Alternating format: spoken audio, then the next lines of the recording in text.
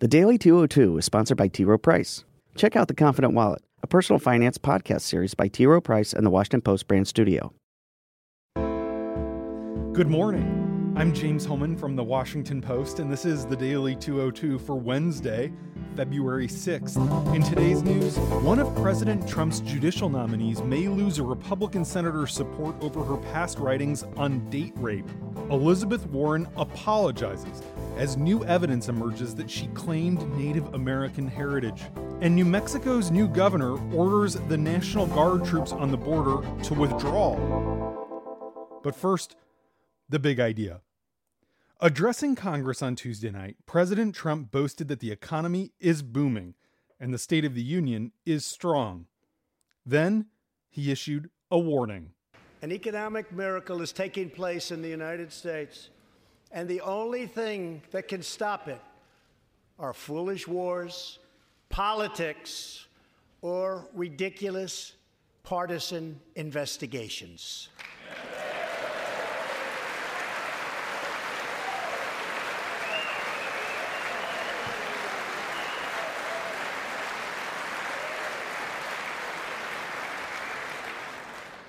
If there is going to be peace and legislation, there cannot be war and investigation. It just doesn't work that way. The line didn't prompt much applause in the room. Even loyalists aren't terribly eager to be seen cheering on the president's call to end investigations into his campaign, foundation, and inaugural committee. The line also presents a false choice. The economy did well, for example, when Republicans investigated Bill Clinton in the 1990s. For many historians, Trump decrying the investigation was eerily reminiscent of Richard Nixon's 1974 State of the Union. And to clear the innocent.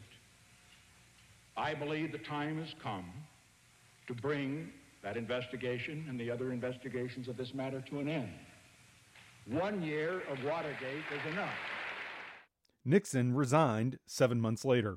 In his third speech to a joint session of Congress, Trump called for unity, even as he attacked Democrats and painted the picture of a nation in crisis. As he delivered his speech from the House chamber, with a stone-faced Speaker Nancy Pelosi observing over his left shoulder, Trump stared into a sea of Democratic women wearing bright white in tribute to the suffragists who secured women's right to vote. Together, they formed a vivid illustration of this year's power shift and the potential political peril for Trump's presidency.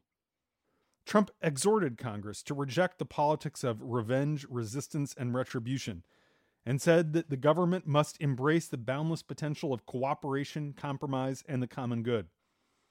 This is a guy who gives his opponents nasty nicknames, taunts his foes, and can't resist counterpunching at anyone who insults him. Indeed, just 8 hours before the speech, Trump trashed not only Democrats, but the late Republican Senator John McCain during a freewheeling lunch with television news anchors. He assailed Chuck Schumer in personal terms and called former Vice President Joe Biden dumb. The president devoted about half his speech not to name-calling, but to foreign policy. Proclaiming that great nations do not fight endless wars, he highlighted his efforts to bring troops home from Syria and Afghanistan, even touting his decision to negotiate with the Taliban.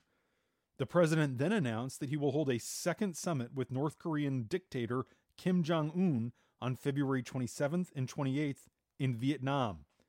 Trump added that if he hadn't been elected president over Hillary Clinton, the U.S. right now would be, quote, in a major war with North Korea. And that's the big idea. Here are 3 other headlines that should be on your radar this hump day. Number 1, Naomi Rao, Trump's nominee to replace Brett Kavanaugh on the second most powerful court in the country, addressed her controversial writings on date rape during her confirmation hearing yesterday. She encountered unexpected resistance from Republican Senator Joni Ernst, who recently disclosed that she was sexually assaulted while in college. Ernst said that Rao's writings from the 1990s on date rape give her pause.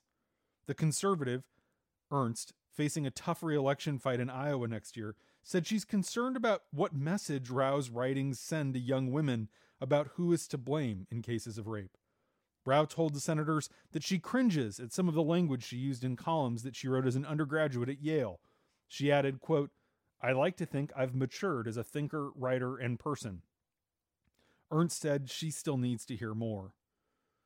In related Me Too news, Pope Francis confirmed publicly for the first time that Catholic priests and bishops have been sexually abusing nuns.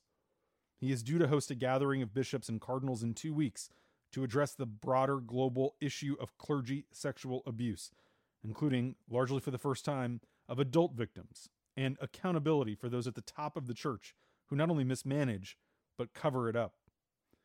Number 2.